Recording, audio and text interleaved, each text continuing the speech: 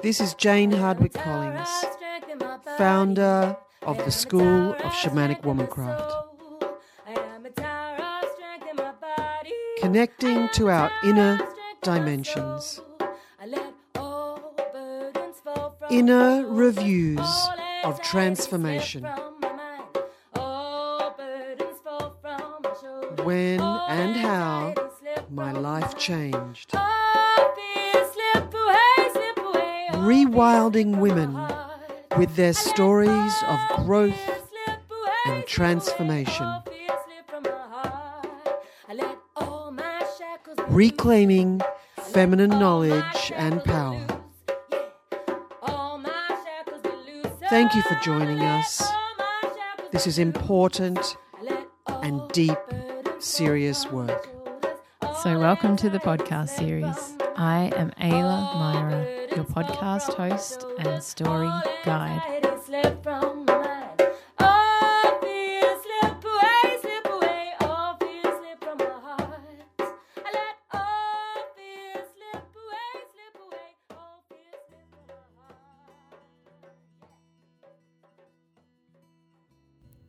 Welcome to episode 13 of the Womancraft podcast, and we join you here on this, what is now the Libra full moon, and really feeling into episode 12 as well. And I just want to kind of give a shout out to Judy and the Mid-North Coast 4 Seasons journey that is happening in May in Australia.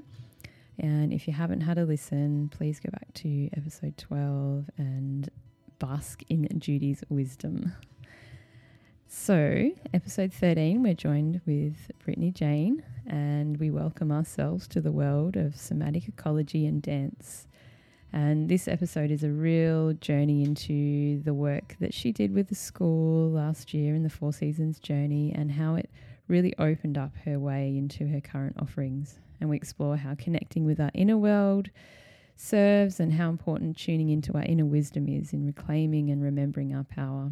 So enjoy this podcast. Hi Brittany, welcome to the Womancraft podcast. Absolute pleasure to have your vibrancy here. It's your 4th year anniversary with your partners. So we were just talking before how you're out picking berries and went for a beautiful walk. So loving that, and welcome to the show.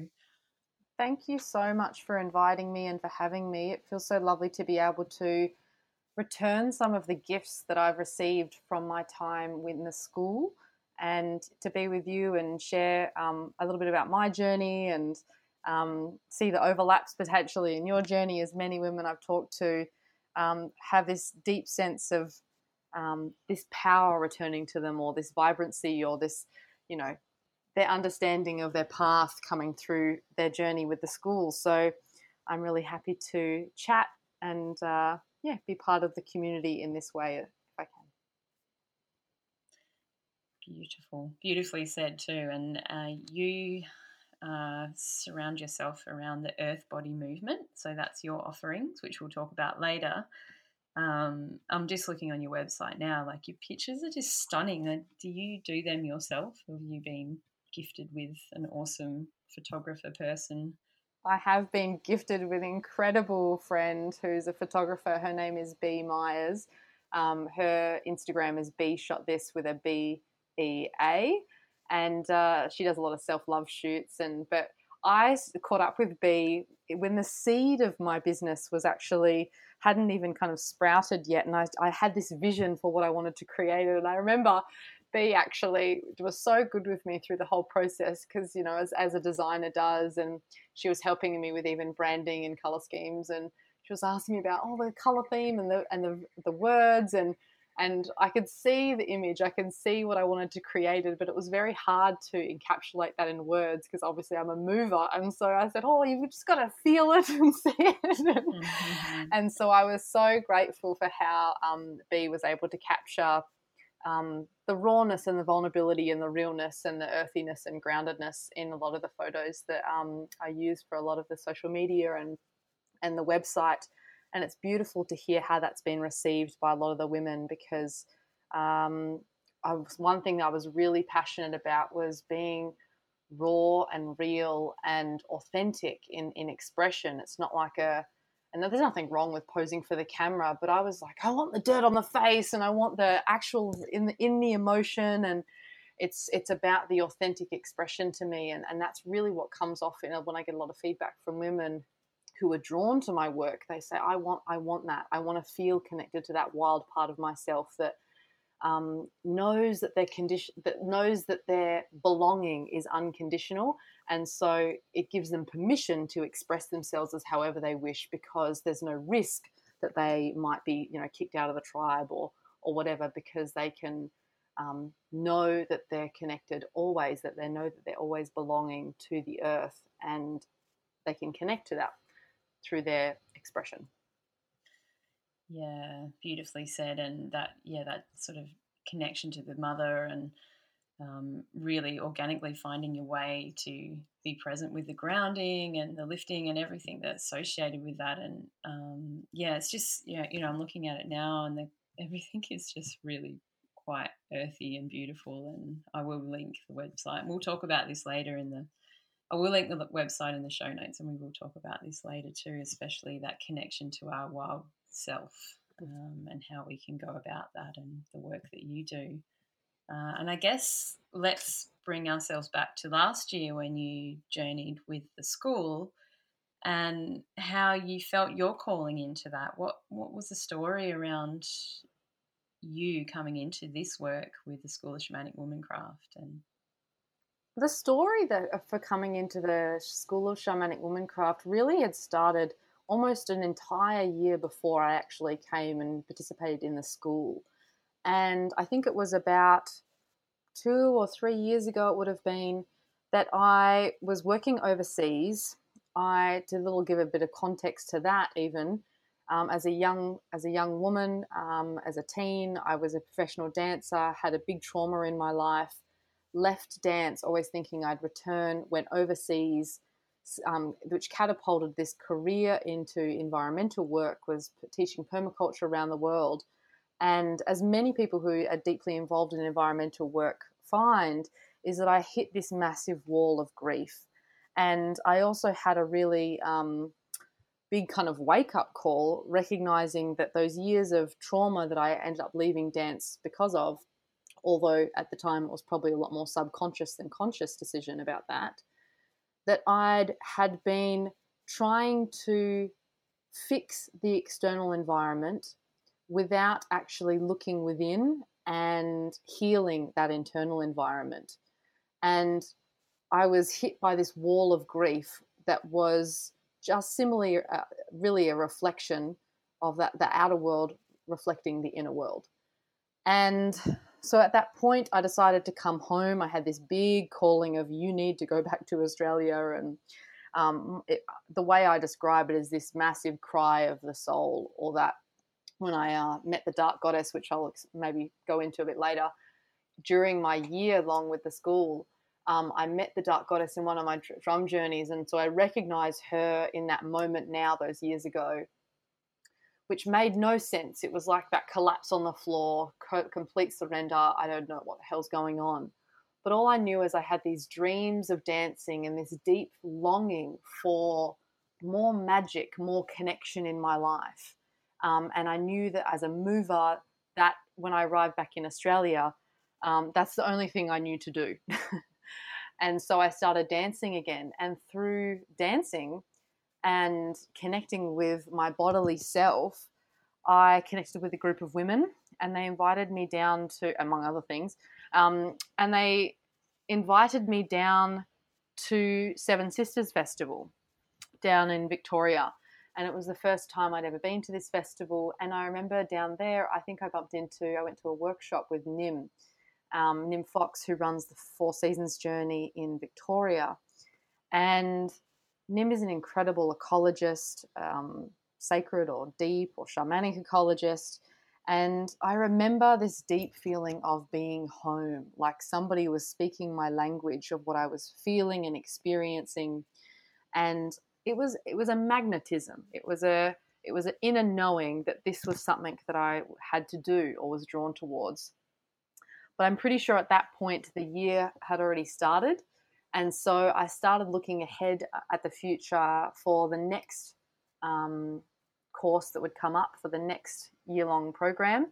And as I was moving up to Byron, I decided to do the one here in Mullumbimby with Jane. So I had one session which I had to fly up for, but the rest were all based, and I literally happened to be around the corner, which is just kind of cosmic how all that worked out. But and then so I did the year, and that's how I really came to the school. But I, looking back on that whole journey, even back to when I was a child, to my journey as from dancer through trauma, through environmental work, and then merging these two worlds of what ended up being dance and nature connection, which is so much of my work now, rather than having to choose between. And weaving in the magic, weaving in the deep connection to spirit, to the feminine, to the goddess, that I learnt through my year.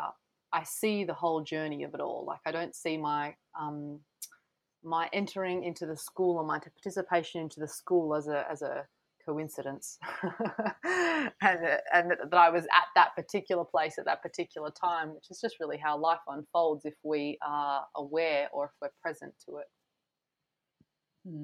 It's quite a common thing I hear, especially since doing these podcasts, of people reflecting on the journey that's already began before they even stepped foot into the first gathering with the school, and like reflecting on it afterwards, just feeling that real divine connection that everything's playing out, and our paths are opening up, and when we arrive, know that that sort of inner knowing or that inner calling that we're there and we're present, and looking back on it going, yeah, I was meant to be there. Like, it's lovely to know that it's all orchestrated around us, but we're rolling up and feeling that call and that connection.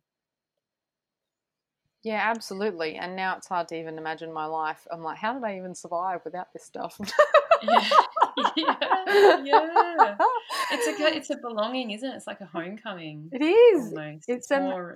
It's a massive homecoming. I think the biggest thing for me was that there's a whole tribe of women who like feel this, because I had the big downloads of the work that I was meant to be doing in the world before I actually entered the school.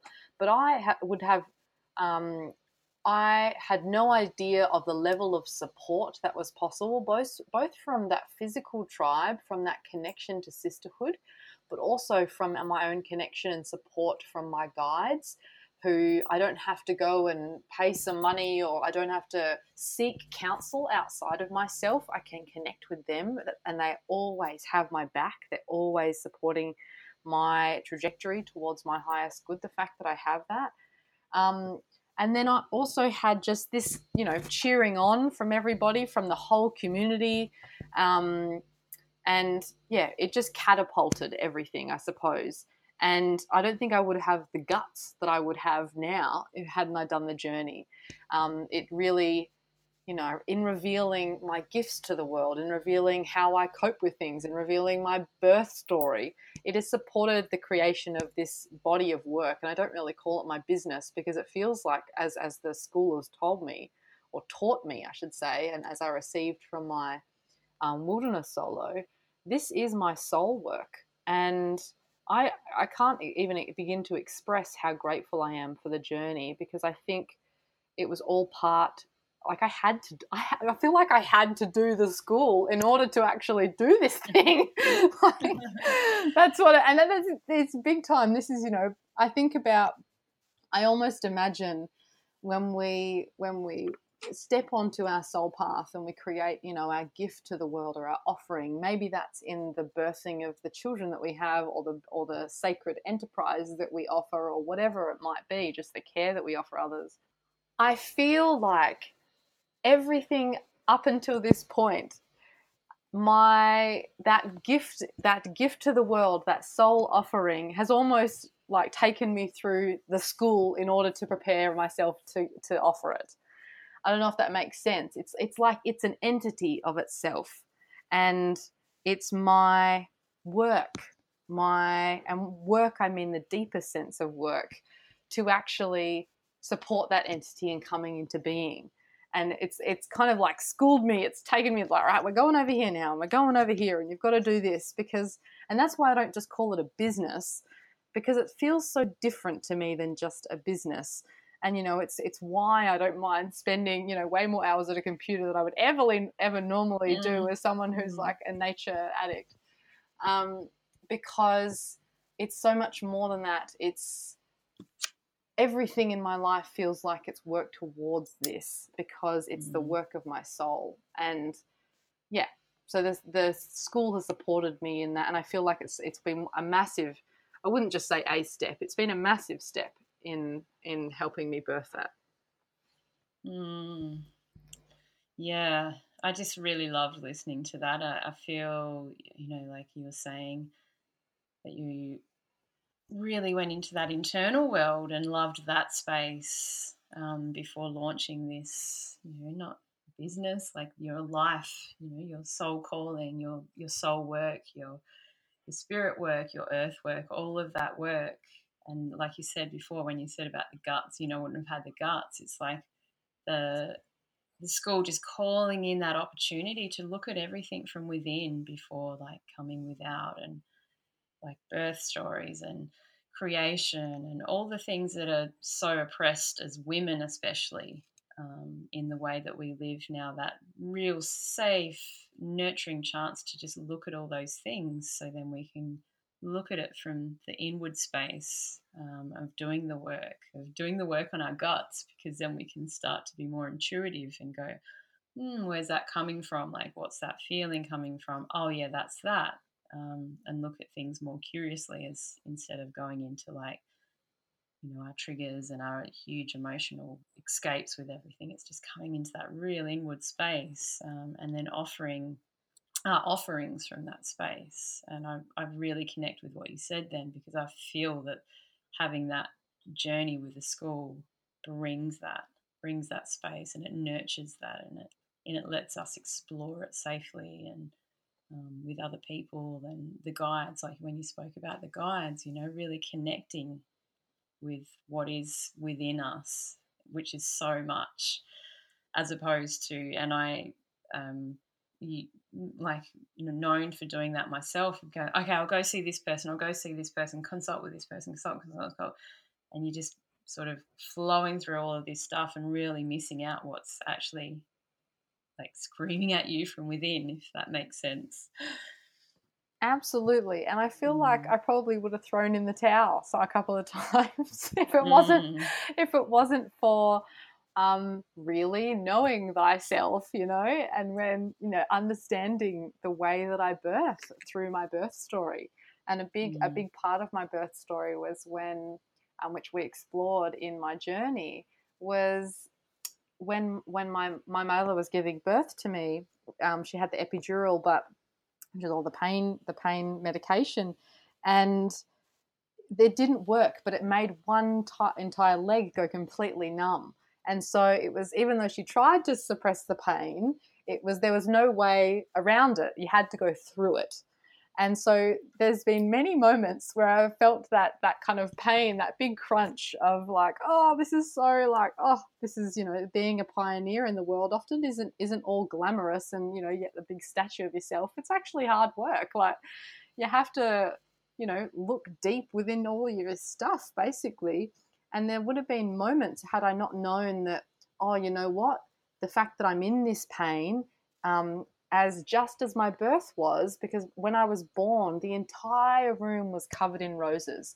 My dad had bought, hundreds of roses. And so literally, if I can look directly and go through the pain and surrender to that process, it is quite literally rosy on the other side.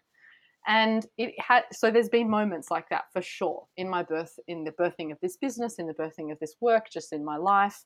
And it's helped me have so much more compassion for myself by knowing all of the ways, that I do the things, the why I do the things the way that I do, according to my rites of passage in my life, and according to, certain triggers or things that were influential to me as a child. And rather than getting so down on myself, I can actually call in my, inner Marga or my crone, which I've done quite a lot to help me cultivate some more compassion for myself, because that was something that I've, I suppose, cried for and longed for, and still do in some respect in the physical. But and this came up on my journey, is that I think it was so influential to me having this community around us, because I longed for that tribe. And what I mean by that is, particularly in relation to that mentorship, that when we operate as a tribe, as humans have already done, we're wired for connection, quite literally. So we're wired for community. There was never a sense of having to charter the path alone. There was always someone who was older than you, might be a Marga or a crone for a young person, and they would understand and watch you and deeply listen and understand and say, oh, pick you up as you've had these particular skills in your life, or you make a really good hunter, or you make a really good medicine person, and they train you up. And when you experience these things like, oh my gosh, so what's going on, they can help provide a bit of grounding for you in that. And so there's been moments where obviously I've been able to have that in the physical by being part of this community, but even recognizing that I have the capacity to connect with my own Marga and my own crone, and that they can offer me counsel, and I can almost have a tribe within me. And that's that again, not having to seek answers anywhere else, as opposed to just tuning into my own inner wisdom, that womb wisdom, or connecting with my guides or my crone. And that is like priceless stuff. Oh, totally. Yeah. Yeah. You couldn't beat that. You can't. You just can't. You Yeah. can't. And, we live in a society where it's like we're so resistant to any pain or any struggle or anything. And so it's that's, again, not being too hard on myself, because that's the cultural conditioning that I've been up with. So if I feel that craving for myself, then it's okay. But we're so used to, oh, this doesn't feel good, like give me something, and outside of yourself, and to be able to tune in and be like, okay, has this, what pattern does this I recognize? Where has this shown up in my life before? So, is this a pattern that's just repeating itself according to my triggers or my conditioning or whatever? But also, wait a second, stop right there. Is this real? And can I seek counsel within myself to actually help get me back on the track towards my highest good, as opposed to letting, the other voices in your head that aren't really as supportive take the lead. Yes. Our ego story. Yeah. Trying to control it and make it a big story. And even that is, having compassion for that voice and being like, that voice probably stems from your 7 or under year old self, of that it's really just trying to protect you. So I can, even when that voice chimes in, I'm like, oh shit, I must be getting close to this particular, I must be getting bloody close to bursting through this barrier that's been there for my whole life, because otherwise why would there be such a flare up in my ego self, like when it came to presenting and doing this work out into the world. And I realized I had this massive fear of lives, and I'm like, what's the big deal? Like, what if I stuff up in saying something? Why is that such a big deal? And I've done so many other things in my life, but my ego self, that little voice, particularly stepped forward and was very loud and clear at the thought of doing live videos on social media. And I was able to go, what's going on here? What's going on here with the tools that I gained from the school, and be like, oh, okay, then it's because I have a deep wounding about not being lovable, about being innately broken and not being lovable. And so being out there in the world that is in a way that's very unfiltered puts me at risk, puts that little 7-year-old or under self at risk from, being open to not being loved. And therefore, all my fears and beliefs would be confirmed. That's definitely you unlovable, go back into your cave and never come out type situation. And so when I was able to recognize that, and I was like, oh, okay, again, call on my inner Marga or my crone and be like, you know what, that's not going to happen, and it's okay, and I've got you. And go outside, put your feet on the earth. Remember that your belonging is absolutely unconditional. You are a kin. You have kin in the earth. You are connected to the greater ecology. There's no way that you could ever be kicked out of the tribe because you are the tribe. Like, it's just in your veins. And so that's just a gift that, man, I wish everybody in the world could receive, not just women, but to have that sense of inner power returned, as opposed to having to look out or feeling like you have to, go along a certain code of conditioning or a code of behavior to be accepted, and be ruled by that little voice all the time. And I know what that feels like too. It's shithouse. So I hope I'm allowed to swear.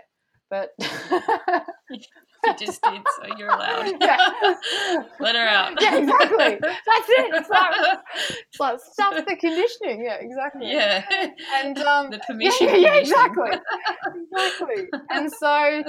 And so, yeah, I know what that feels like. And whilst I had this inkling and this knowing that was within me, I think my journey with the school particularly helped me connect with, and almost like affirmed, I would say. It was an affirming experience of, yes, that is true. Yes, that is right. Yes, what you feel is valid, and it's what, humans have been able to do, or how we're designed to live in the first place. We've just forgot it. We've been in this giant slumber. Yeah, and all of this is such big work, and it's such a journey too. It's not like, oh, that's sorted, can put that aside now. It's like this sort of work, the exploration, the self-inquiry. It's not like a seasonal thing. It's a lifetime thing, and we're always going to have stuff coming up, no matter where we are, and we're cyclic, and I think that understanding of the being of cyclic, and knowing that we shift through the phases, and we move and we gather and we release and let go, and like you were saying about the processes before, it can only take 5 minutes. You could go from this heightened into grounding, tuning in, what's going on, where's that come from, I hear you. That could be like 5 minutes, and you could have really felt and shifted that, or maybe not shifted it. You might need to hold on to it for something else, because it might be something else coming up, but you can give yourself the space to tune into that later, etc., etc. But that gift, I guess, from coming through the school is really tuning in with how we are, or we even sit in circle in different phases, and how we can all sit together and all be in different phases of where we are, how we feel, what's coming up, but still come together in that space, and then take that and just practice that daily. It's a daily thing for me, and I know a lot of people, it's a daily thing. It's always stuff coming up, tuning in, but it's so important. I don't think I would know without doing that in my daily life, of tuning in and being curious of how I used to run in my head, and that was it. I ran in my head, but running with our whole bodies, and you would probably deeply understand that, being a somatic ecologist of the body, is when we're so tuned into that whole vessel and that whole being, how it can just radiate out into the world. It's it's beautiful. It's so life affirming. Absolutely. And even the body, obviously the body is part of our cyclic existence.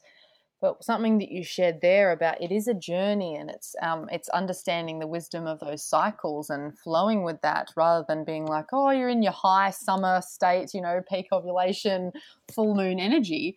And then, when you get back down to the bleeding and the vision and the stillness, you might be like, oh, I'm back at this, void space or whatever. And it's I don't know, it takes the pressure off of having to be always high all the time, and recognizing that when you come back down to that stillness and void place, it's not because, oh no, I've just gone backwards. It's, oh, I'm just about to enter another phase and this is closing off and it's a time to reflect.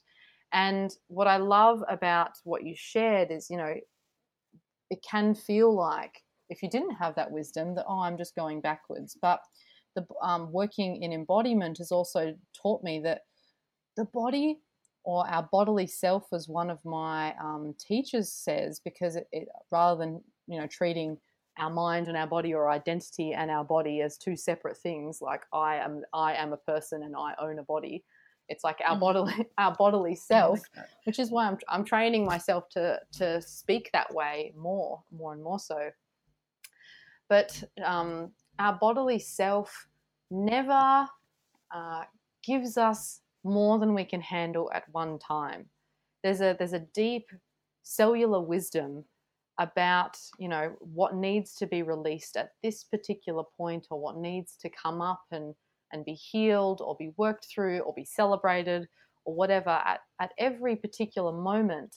And it will never give more than you can handle. And so at one point, while it might feel like, oh, I've worked on this, I've discovered my sacred wound, I've healed it, and I'm all like elated. And then a year later, you're like, oh, fuck, I'm back to square one. All this stuff has come up again, or this is the same pattern that's been, you know, coming up forever in my life, all through my rites of passage or whatever. It's never because you're going backwards. It's because you've actually become more aware of how the cycles work. And so I don't know if anyone else has this, and I'm sure that you do, and everyone I've spoken to does, is that when you become more aware of your own cycles and the cycles of the earth and your relationship to those, you're actually even more affected by them, because it's almost like your body, the bodily self, switches back on. It's like, oh yeah, like now you're paying attention. Well, here it is. But also when we come to those places, it's because it's actually worth celebrating, as opposed to getting down about, because it's like, oh, great, awesome. Now I get to get the next layer of it. And each layer peeling back and healing, or each layer revealing itself and healing, is actually getting deeper all the way to the core. And so, and it has a less detrimental or less completely life-shattering impact every time, because there's an awareness of it, and there's like, oh, I know what I'm developing, the tools to be able to do this, and my body, isn't it so amazing that it only brings up what I can handle at one particular point. And, you know, I've had times in my life where, you know, with relationships with family members that I've noticed and that I've worked so hard on, you know, years of psychotherapy or whatever, and then I end up, you know, meeting with them in person and be like, oh, what the hell? I'm back to square one. All this stuff happens. And it's not like that at all. It's because I reached a particular point in my own journey with it all, in my healing journey, that the next piece came in that was ready to be healed, that was ready to be revealed. And the wisdom of the cycles has helped me give thanks to that, as opposed to, I suppose, you know, spiting it. It's kind of like looking at everything like a puppy dog, isn't it? You know, that really, like, what's going to happen next? What does happen next? Yeah. So I feel it's like that when you take on that vibration of like the dog being like looking at you, like, right, what's next? You know, and it's just such, like you said before, and I really resonate with that. It's such a nice feeling. And take the seasons, for example. I just love now, like at the moment I'm walking around, I can see the decay in the leaves on the tree, and I'm like, oh, I'm letting go. And then I start to feel like my leaves are letting go, and really embracing that moment and using that, you know, my environment to start the letting go process.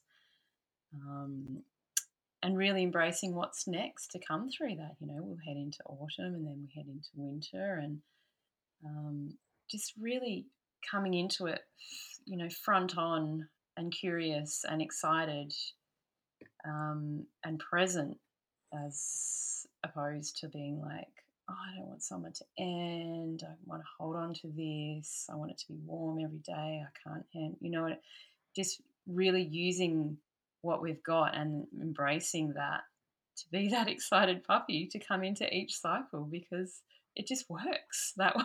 It does. It's so much easier to approach life and things and our cyclic nature like this, because the more holding on we do, and again, you probably know this with your work, it's the more our cellular self just, it just tenses and it never can flow. Like, you know, your body just can't shift and move. And yeah, it's, I don't like, there's so many different ways we can all describe this in each of our own personal experiences, but I just can't,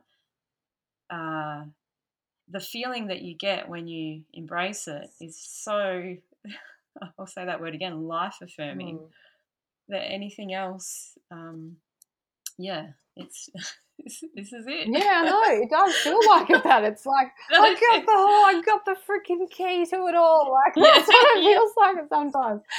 And for me, like as you were saying, this whole letting go of the resistance and letting it flow. For me, a big part of that and a big part of my journey, and what's informed so much of my work that I'm doing now, is welcoming death as part of the cycle. And not as this thing to be avoided, this thing to be dreaded. It's actually an essential part of the process. And when those feelings of death and like it's all that quiet stillness or things fall apart or whatever it is, whatever that death looks like for you, and you'll know it when you're in it, because you'll have that feeling of like, I don't want to be here. To actually surrender to that and recognize, the rebirth is upon me. The rebirth is upon me if I can let go, if I can actually allow this death process to happen. And that was probably one of the biggest I suppose, take-homes of probably many biggest take-homes of my journey was, that death process. Because for me, my power animal that I connected with was the snake, and all about shedding the skin. And I literally, on one of our I think it was the dark moon gathering, which is all about that part of that cycle, the dark moon, the bleeding time, the midnight energy, the winter.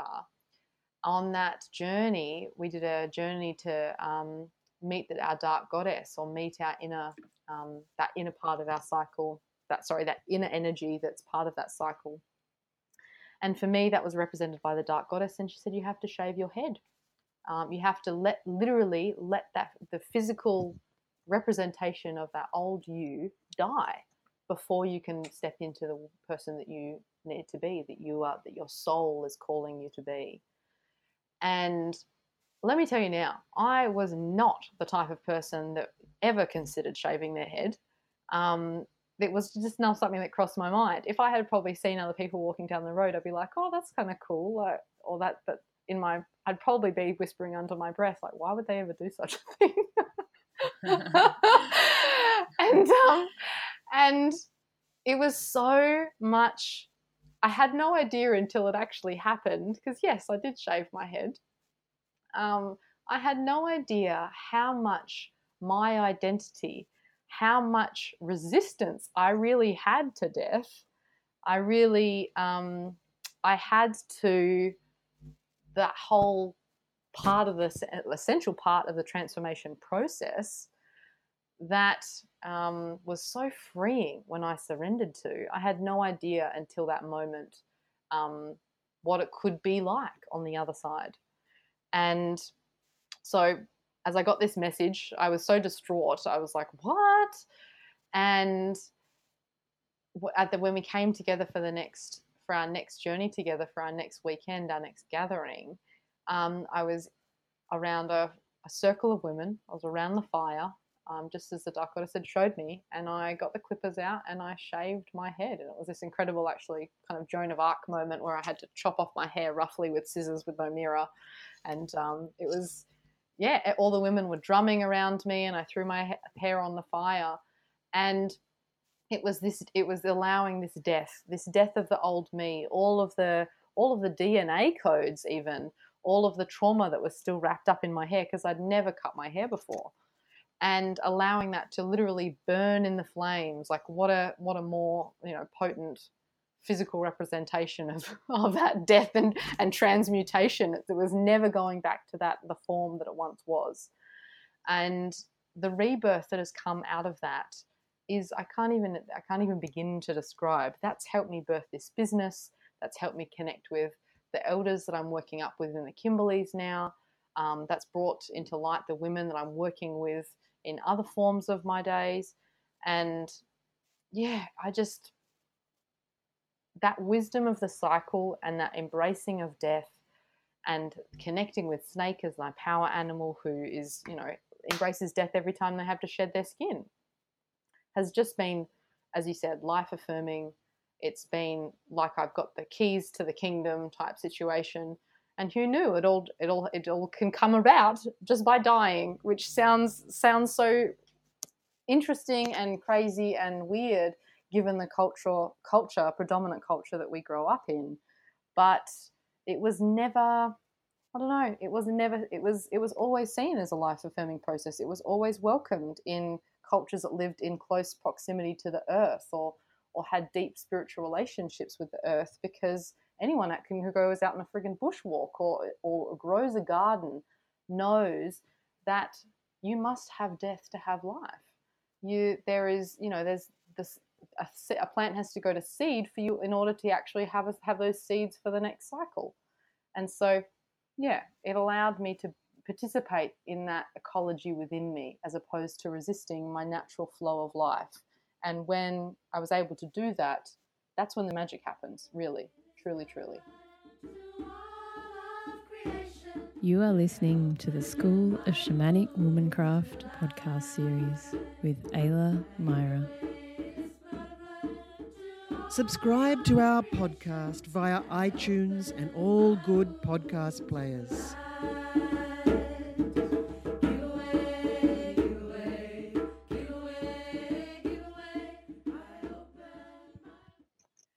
Oh, that's epic. I love this. So just feeling that cosmic alignment again with, you rolling up and being able to be drummed into your shedding. And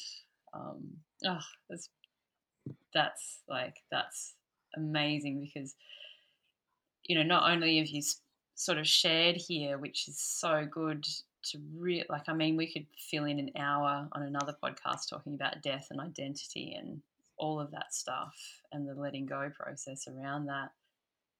But what you've just shared really just highlights that, that safety that you had to do that, and the women around you to guide you in that. And there's the fire right there. Of course the fire's there, the perfect place to release and transmute and transform is fire and your hair. And I just love that story. So that's a really, really beautiful thing, because it is the unknown identity that we hold on to, and the shedding process is just hardly is a thing that's flowing in our world, in a lot of parts of our world, or a given ritual or given attention to. So important, and such another huge aspect of this work. But also important to mention that the school, having that journey and having that year or 2 years, if you did the 8 seasons to explore things like this, it happens, and you will let go, and you will transmute, and you will transform, and you will rebirth, and you will die, and you will come back into a sense of self that is completely different from what you felt. And it doesn't have to happen in extreme ways or anything what your story tells you. It just could be in the smallest ways possible, or anything that this is it. This is part of being cyclic, and this again is a part of life, is having that opportunity to shed and let go and release. Just as we are now in Australia in autumn, the trees are starting to decay and they're letting go without any issue. Yeah, and and I'm not saying that all of it to all the people out there too is like, it's not like come and do this journey and shave your head. That was it. That was like a very unique part of my journey, and I even look back now and I think, wow, I shaved my head because I received a message from a vision. And it's even so bizarre, but it felt so true. And when I went through it and have obviously still going through it, because each month I look so differently. When I look at myself in the mirror, I'm basically a new person each month as my hair begins to grow back. But I realised in the months after and the months following that death process was so vital for my healing. And because what it gave me is it kind of took away any escape route that I might have taken when I was in those moments of actually having to look at my stuff really honestly and frankly, and things that were really ready to be healed. So I'll use an example is that when I shaved my head, I was walking around the streets, I had this really stark realization of how much I relied on my own, on how much I relied or gauged my self-worth on how other people reacted to my appearance. And they didn't have that anymore. People, didn't see my long blonde flowing hair anymore. And they didn't look at me like I was ugly, but they just didn't have the gaze as I had always known or I had always received for many years. And I thought, oh my gosh, I had no idea how much I needed that to actually help me love myself. And it really, it was challenging and confronting to realize how little I loved myself without the support of my appearance or that affirmation from other people external to me that was based on my appearance. And I imagine that's often the same of a lot of women out there because of this culture that we are raised in. And the way that women are portrayed in society as this kind of object for people to Google at. And there's just so many other ways. But when I was able to realize that I wasn't going to be receiving that from outside of me, and if I wanted it, I had to cultivate that within me. I don't think I ever could have done that had I not gone through the process of shaving my head. And that's what I mean by it's been so healing for me. Because, to loop back and share what I was saying for when I talk to women on, some of the calls that I have who are joining me in whether it be an online program or my retreat up in the Kimberleys, I constantly hear these people saying that, I wish that I could express myself like you do, or like I see you online and you feel like, you don't really give a shit what people think about you.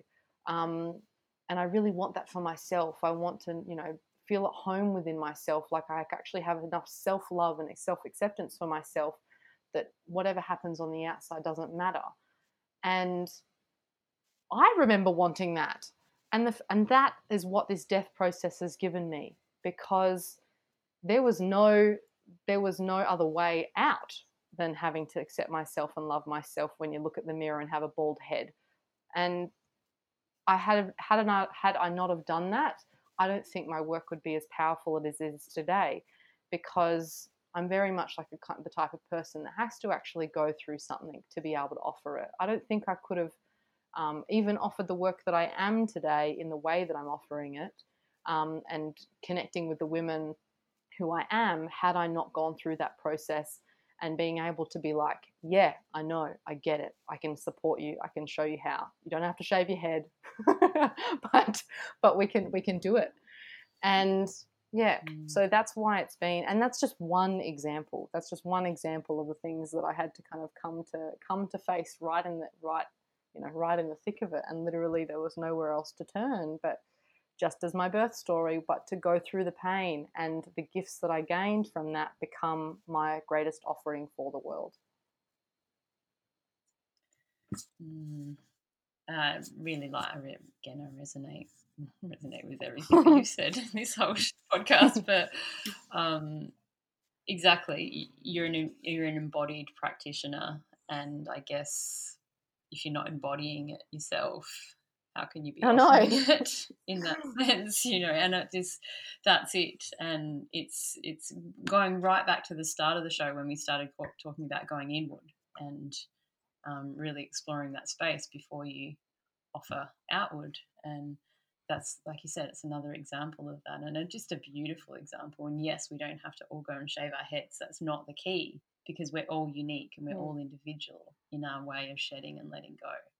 And we can all be a collective in those beautiful stories. But what you're calling in is that was your unique part of it, and that was your unique shedding amongst many others, I'm sure. But yeah, beautiful. And I would love to talk about, just before we sort of head into your work, which I really want to talk about too, but just going back to your drum making, I really like talking about this with guests on the show, because it's really, again, that imprint of our birth. And I'm really intrigued. I just want to go back to the roses in your birth.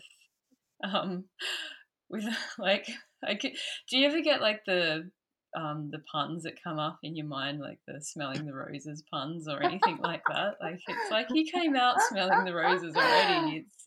I'm really loving this. Did you work with any of that, or did that come up? When we did make that drum, so you could bathe. Obviously, you have to soak the skin before the making of it the next day. And so when they said, "Oh, we've got one of the drums has got a bunch of rose quartz in it," I was like, "That's my drum. I'm putting it in there."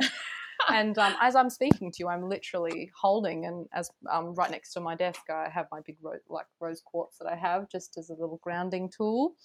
But there's many, and this is the thing with our birth stories, is every time that you go through it, another little gem of wisdom comes through, and it's like, oh, okay, and you work on that. But I haven't, maybe that was my first little sweet love of nature was coming out and actually being, welcome to the world with the sweet smell of roses. And as you were saying, as we are all unique, which is probably why I went in literally probably head first into and really going to almost the extreme of shaving my head. Is, as my birth story shares, that when I came out I was just screaming, and the way that my mother describes it quite literally, she said, "You were like, here I am." And so nothing is done by halves, really. But no, I haven't explored the particular rose side of things more, rather than just having the rosy on the other side, as I mentioned before. But when you were making your drum, did you do it? Because I'm sure maybe it was, I don't know, I'm just going to ask anyway. Did you do an inside-outside I did. drum? So, yeah. Yeah, tell me about that then. Okay, great. Yeah. I thought I saw it on the video. I thought, that's interesting. Yes, I did an inside-out drum, and it looks like the moon to me as well. So it became my moon drum. It's almost like my womb drum. And the more I've played it, the more I'm actually feeling into it. The more I've played it, the more I feel like this drum is evolving in its meaning to me, and it's becoming more my drum for myself personally. And I've actually felt this yearning, this feeling that I'm meant to make another drum for my work in the world for other people, because this is such a special drum for me. This was really the birthing of myself and connecting in with the deer and receiving the name of that deer, and that's what I call my drum now. And literally my drum is right next to my head when I sleep on my side table kind of stand. And every night, because I live up in the Northern Rivers in New South Wales, Australia, where I am, the temperature can change, from very hot and humid to a cooler kind of night. It doesn't get too cold here in the winter, but every day without fail, my drum will talk to me by, as it shifts and changes, because the skin isn't treated. It's still raw. It's still got that vibration. It's still got that life in it. So it'll go and kind of, as it's stretching and pulling and changing in the heat. And so it feels like I'm having a conversation with my drum every day. That's why I feel like that making the drum inside out, whilst I have played it for others, in the evolution of my relationship with it, I feel it's more so becoming my personal drum that I have a relationship with it, whether it be through talking to me at night in the weather changes, or just drumming for myself in my own ceremony. And yeah, I've got a vision to make another drum for when I hold space for other people, which, maybe we'll see. You never know until you do it, really, until what feels good. But Draco, my drum is then the name of the deer, is my drum. It's really interesting, like just reflecting like on everything we've spoken about, and a lot of what it has come up, the sort of theme is like working on that inner scape before we go out, and all the work that you've done to really embody yourself before going outward again. And it's like the drum that you made, and they, it's known amongst some circles, I guess, that the inside outside drum is your vulnerabilities on the outside, and it's that kind of, yourself is turned inside out. So it's really interesting that came up for you, and that really reflecting on the inside outside nature of the work that you do, or the work that we all do, is going within and coming without. So yeah, just I don't know, I can just see maybe some little correlation there. And it's really interesting how that's really inward for you, that drum too, and how that come up, and exploring that. So it sounds really interesting. I like that. I'll think about that for my own self too, because not everything else, it's that pattern, it's that pattern of our life, the way that we do things. And I love that you brought that going within and focusing on that inner ecology before going out and looking outward to the outer ecology, because that's so much of the work that I'm bringing into the Earth Body movement. And my journey with the School of Shamanic Womancraft has been so informative through that, through the wheel. Because if you can imagine the wheel, and when I speak about that, I mean that circular pattern of all living beings on the planet. Like if it lives, it cycles. You look at the moon, from that new moon to the waxing, to the full, to the waning, the cycle of the sun, the seasonal cycle, our menstrual cycle, our life cycle. So that, what I call the cycle of movement, has actually informed my work, because I layer on top of that. And when I teach my women, the women who I work with, we actually use that as the model for embodiment, and actually helping use dance and movement to both heal that inner ecology and the outer ecology. And how that looks in my programs is that, as that childlike, or that sunrise, or that spring energy, we use games and play and fun and community building exercises and team building and stretching and locomotive skills, and all the things that, imagine if like a young person is doing as you're discovering that you have this bodily self that can feel and sense and jump and play and stretch. And it also is really helpful, those states of games and playing, to support our nervous system. And it's like that first stage of birth, if you will, of how important it is to have that gentle birth, as Jane is such an advocate for, because it sets up our nervous system in a place that isn't in this flight or flight response. It's not, causing anxiety. It's actually in this relaxed state of being, this alpha state of being, where, as many Indigenous cultures say, that the spirit can move through us. We're open and receptive. And so from that spring energy, let's say, we follow that wheel up. And this is that time of the mother, the summer, the full moon, and we explore our body. What it means to, now that we've discovered that we have this incredible body in our childlike movement, now we can actually focus on feeling. What do our feelings feel like?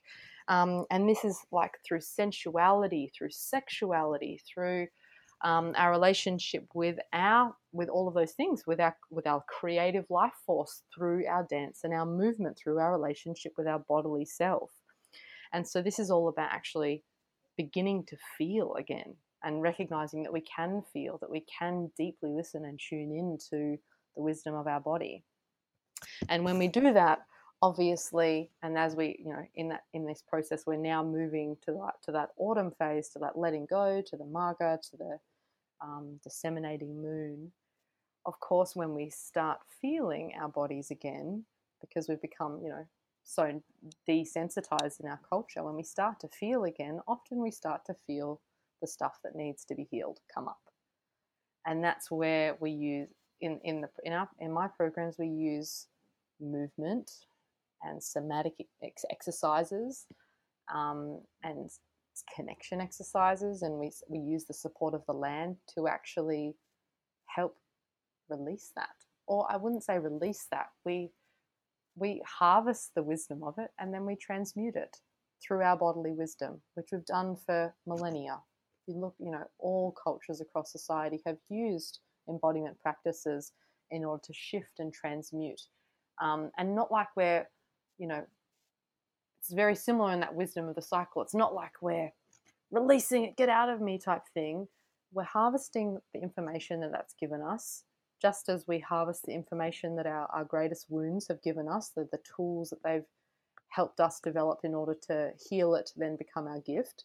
So we do that, and then we can transmute that before going down into, now that we've practiced how to do that with ourselves, how to feel ourselves, how to actually release that stagnant energy or transmute that stagnant energy for our greatest healing.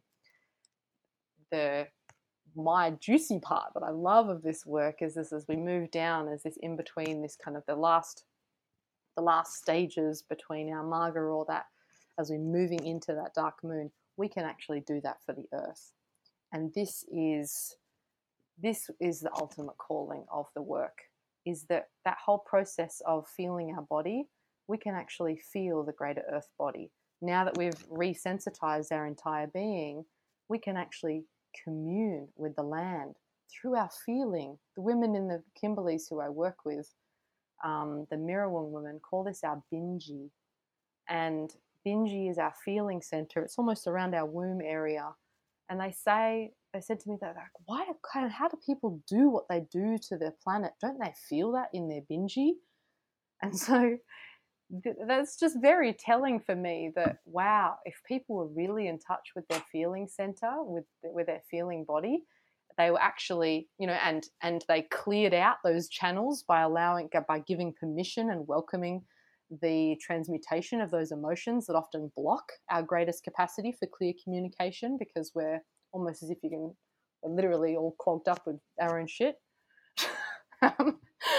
And so if we clear that channel through welcoming that, and then was in this deep sensory awareness state of being, our feeling center is so activated, we can actually feel the earth speaking through us and to us and with us.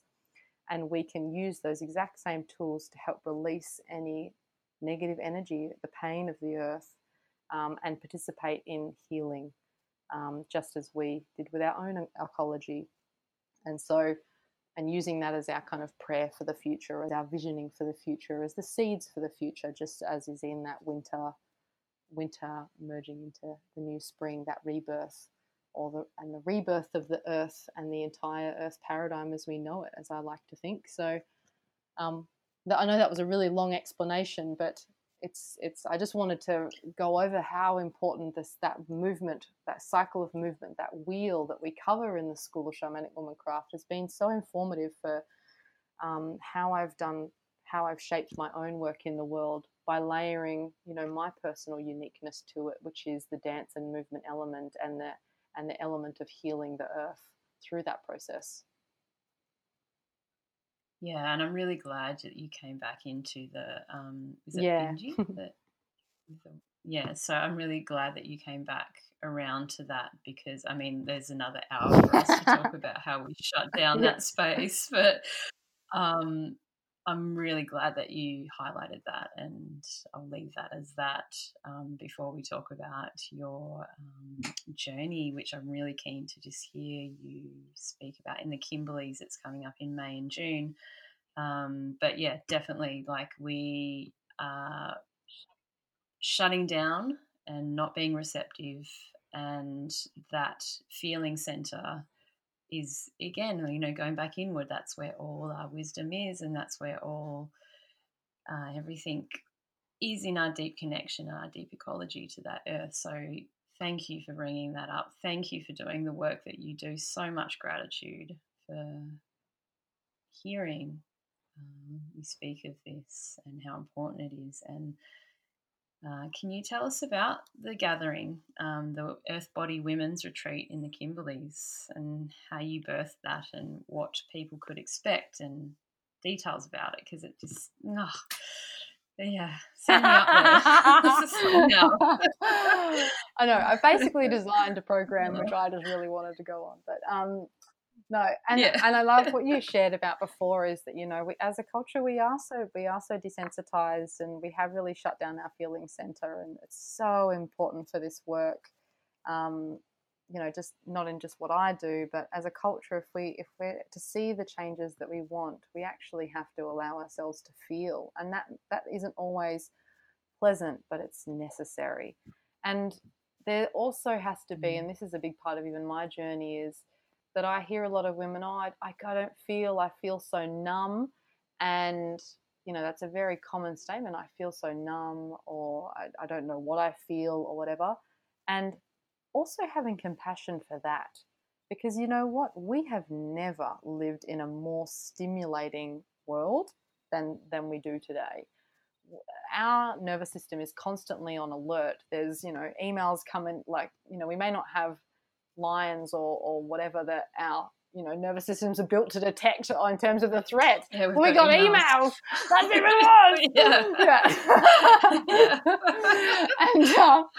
And so, you know, we've got this, and we've got, you know, the constant flow of images coming to us through social media, or the beeping of cars, and I'm so grateful for obviously all the modern technologies that we have and the things that they enable us to do.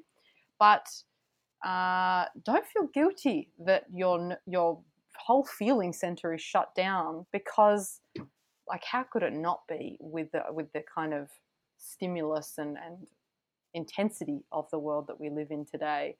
But the reason why I created this body of work is because it doesn't need to be like that. That's not the only option. There is an alternative, and that alternative is so imperative for our survival as a species, because the Earth will go on without us. It will look very different, I imagine. But if we are to survive as a species, we need to learn how to tap into that feeling center again, in order to commune and connect with the natural world, so we can work together again. Because everyone talks about, you know, working with nature and everything, but it's a relationship. You can't work with somebody unless you actually understand who they are. And the Earth doesn't communicate, you know, by email. it communicates through feeling.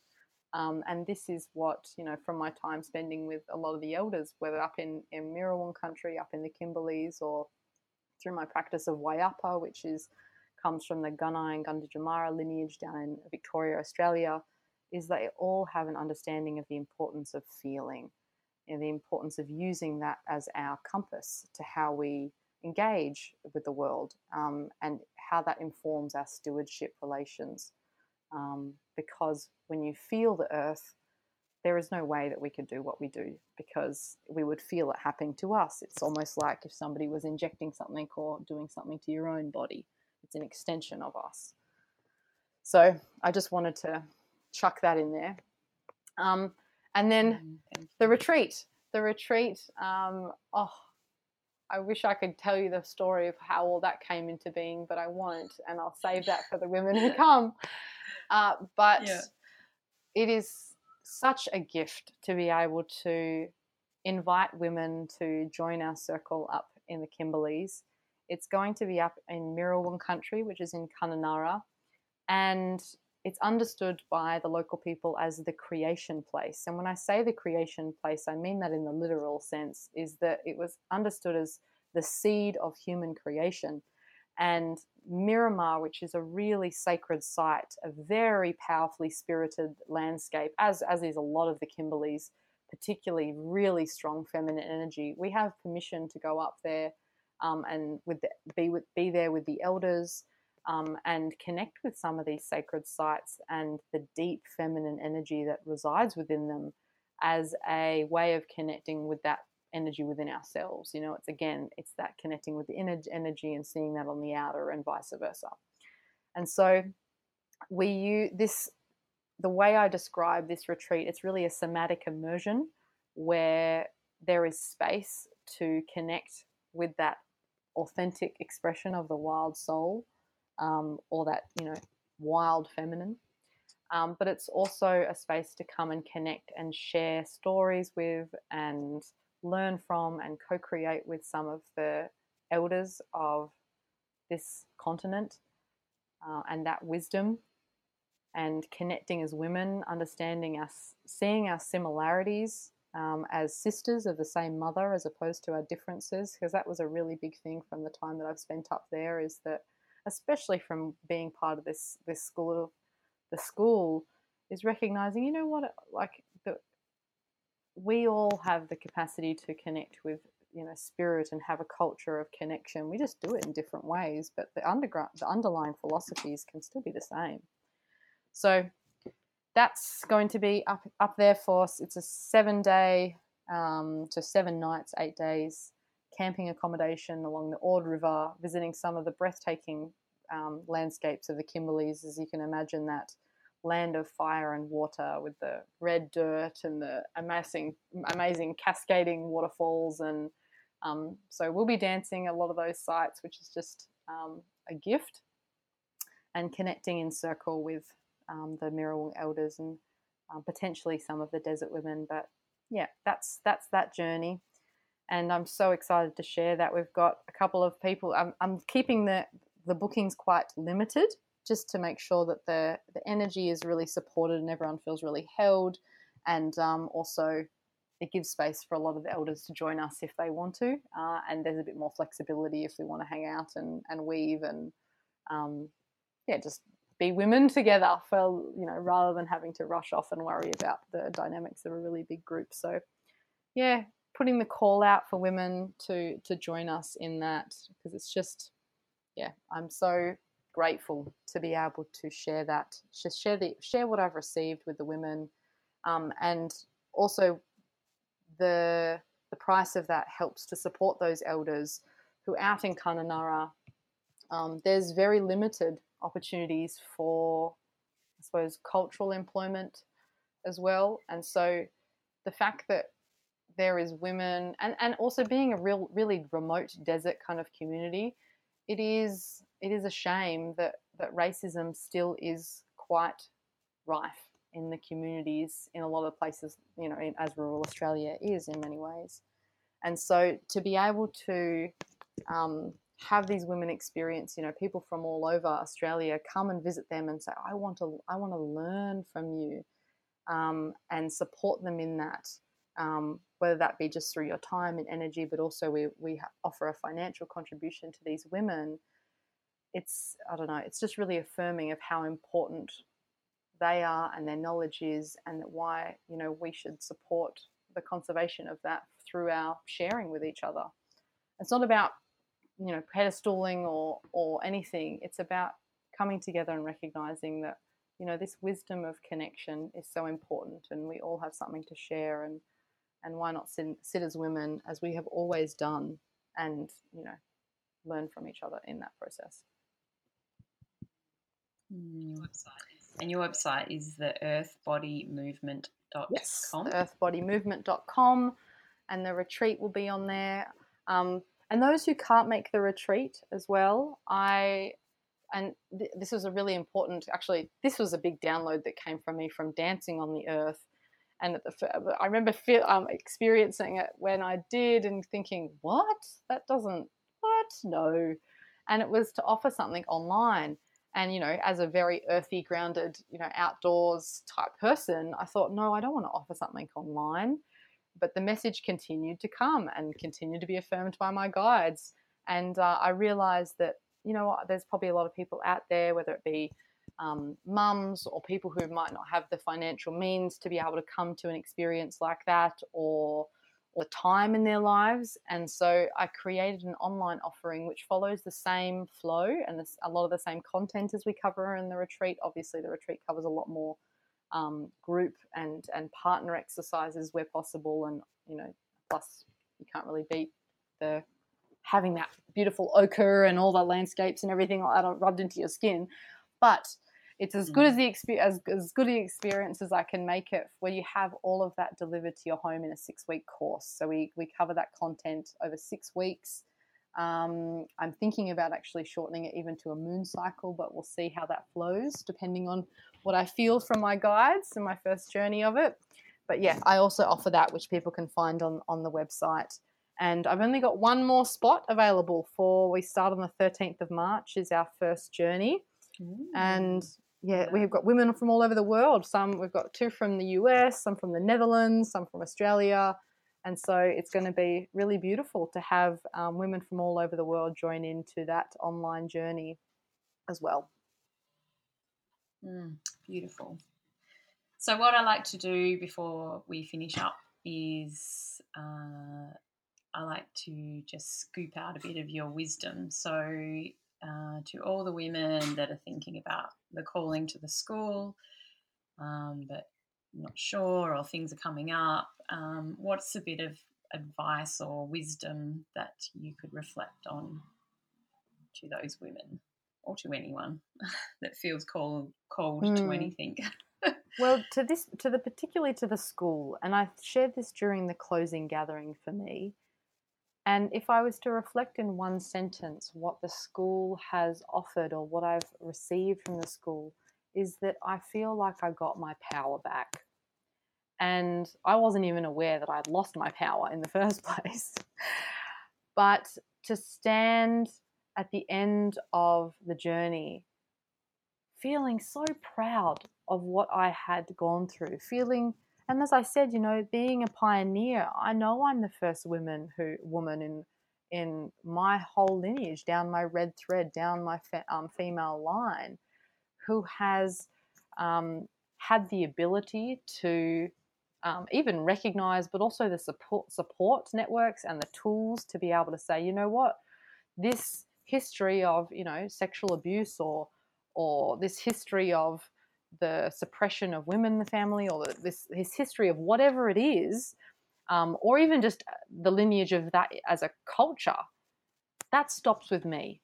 And I actually have the power to do that for all of my generations ahead of me. And whether they be my personal generations down my red thread in the future, or whether they be all of the women in my life or all of the women in our culture moving forward.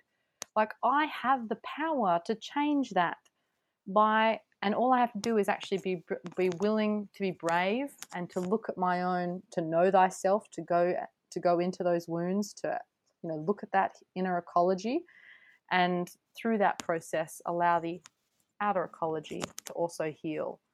So yeah, I think that's just, how could you possibly want anything more out of your life, to feel like you have your sovereignty, you have a choice of how you want to be in the world and both create the world for the future. So yeah, I think just having power back and all of those other things that I mentioned about, that's very much related to not having to seek counsel outside of myself and feeling like I have the tools and the support networks that I need to, help myself whenever anything comes up, to recognize old patterns and be like, oh, okay, do I want to choose to repeat this again, or do I want to actually choose something that's really going to serve my healing and my greater good? That's power. That's really power. That's freaking magic, actually. And yeah, so that's what I would say to anyone who is on the fence or considering joining, is what greater gift is there to feel like you're in power of your own life, your own existence, and the creation of your future, and your own healing as well, your own being a sovereign being in that process. So yeah, that's what I've really received. The journey never ends, does it? It's always open and evolving. It's that concept is so multi-layered, like the power to birth my business, the power to everything. It's just power. Power. Yeah. It is. It's worth dancing around, trust me. Yeah, totally. Luckily you're in that, or not luckily. Of course you're in that field of life practice so Yeah. you can dance about it. Thank you so much, beautiful sister woman. I absolutely loved spending this hour and 17 minutes and 50 seconds with you. So much gratitude to you, so much gratitude and connection to the work that you're doing, and I can't wait to share this. And so, yeah, biggest thank you. My hands are together and my hands on my heart, and yeah, loved it. As I said, I'm just so grateful to be able to give back to this community. And, you know, I try to live my life based on reciprocity, which is something that I've learned from my time and connection with the earth, because I think as stewards, that's really a fundamental principle of how we need to live our life, of what we take, we give back. And so I'm really grateful to you for providing this opportunity for me to share my journey, in the hope that, you know, whoever needs to receive it, it can support their journey of healing, their support their journey in taking back their own power, whether that be through the school or however other way that they do it. So, yeah, thank you for creating this podcast and creating a platform for the women to share their stories. For more information on today's Inner Review with photos and how to connect, head over to schoolofshamanicwomancraft.com/media/podcast. Subscribe to our podcast via iTunes and all good podcast players. We are all in this together.